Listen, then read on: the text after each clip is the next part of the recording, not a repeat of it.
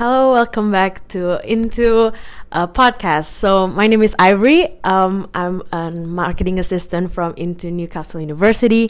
Actually, I did a podcast a while back with Thomas Kern. It's in episode 7. So if you haven't checked it out, please go check it out. So I'm gonna do an interview right now with Paul Campbell, and I'm here with Ha. Could you say hi?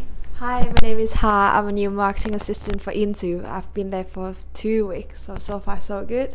So today we have our guest today is our EAP teachers, Paul Campbell. And then, could you please say hi and then introduce yourself, please? All right. Good afternoon.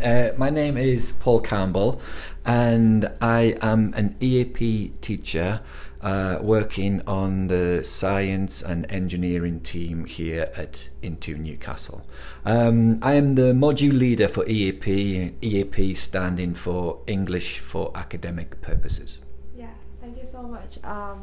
Just to kick off our podcast today. Yeah, so we would like to know your passion as being an EAP teacher. So how do you keep the classroom fun while learning about EAP? Well, I think that firstly, it's important that the students realize right from the very beginning that the teachers aren't there to amuse them. Of course, ideally, we'd like to get students through their language programs and the work done with smiles on faces and in a fun and engaging way.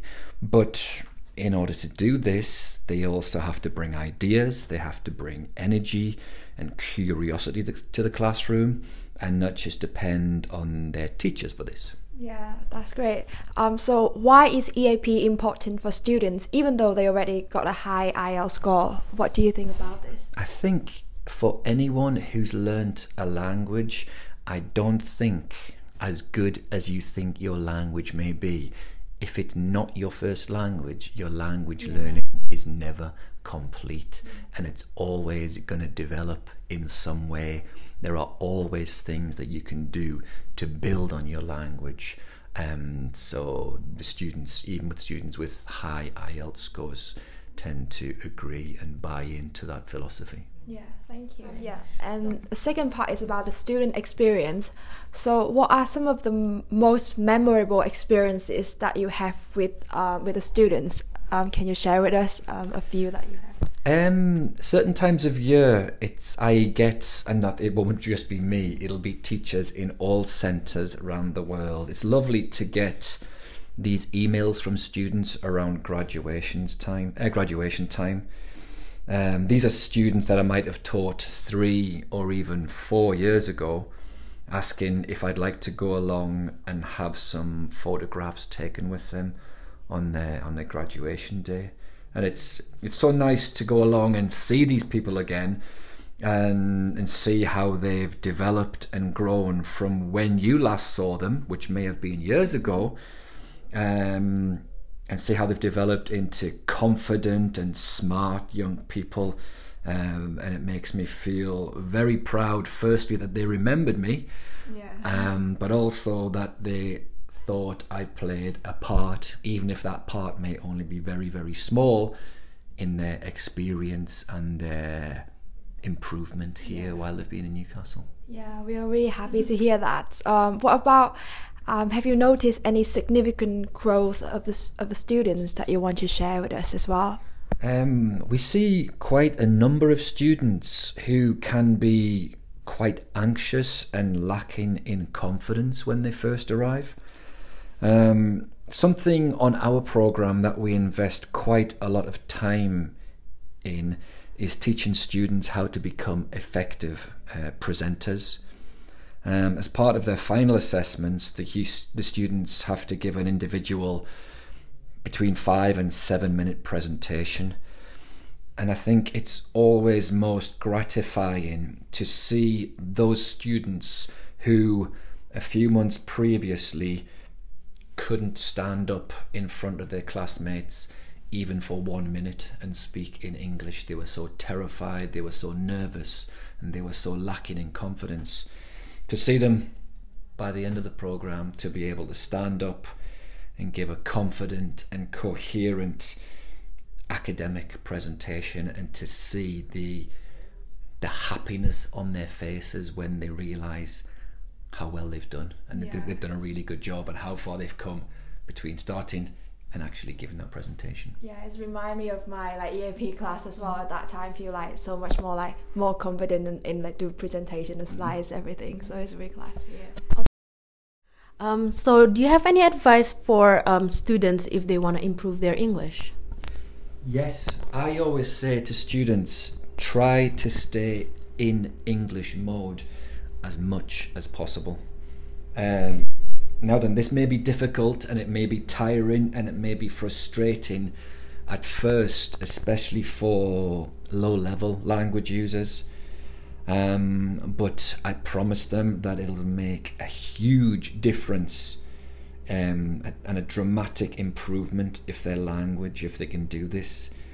Even if the language that they're using isn't perfectly accurate, I always stress to them that as long as they're communicating, that's the main thing, and in time accuracy will improve. So don't worry about making mistakes. We don't expect perfect English. That's why they're in English classes. Yeah, so do you have any advice for them to how to be outstanding in the class? To be honest, I'm not really concerned about my students being exceptional, as generally those who are exceptional don't need so much of my help. I'm more interested in those who don't have the ability yet and who don't have the confidence. And as long as they're attending and engaging and trying, that's what I'm most concerned about. Yeah. So do you have any advice to prospective and current students after this? I think the first point to make is that it's not easy. If they think they're going to come here and find it really, really easy, they're not. It's hard work. The whole idea of the foundation year is to prepare the students for university study, and university study isn't easy, as you guys will know. So my advice to my students is very, very simple. You go to class, you engage in the class. Don't be afraid to ask questions if they don't understand. Very often our students come from societies and cultures where it's seen as a weakness to not understand, and it's seen as a weakness to ask a question. It's not that way here. If you don't understand, ask, and we'll clarify any misunderstandings. Take extra help that's offered to you when you need it, and work hard. If you do these things, you really shouldn't have any problems. I think it's also important that students take time to rest and switch off from their studies from time to time. Yes, you're here to study, but you also need time to engage with the city, engage with the people and everything that goes along with that. Also, you're going to make friends from weird and wonderful parts of the world, so embrace all of these things as well as your studies.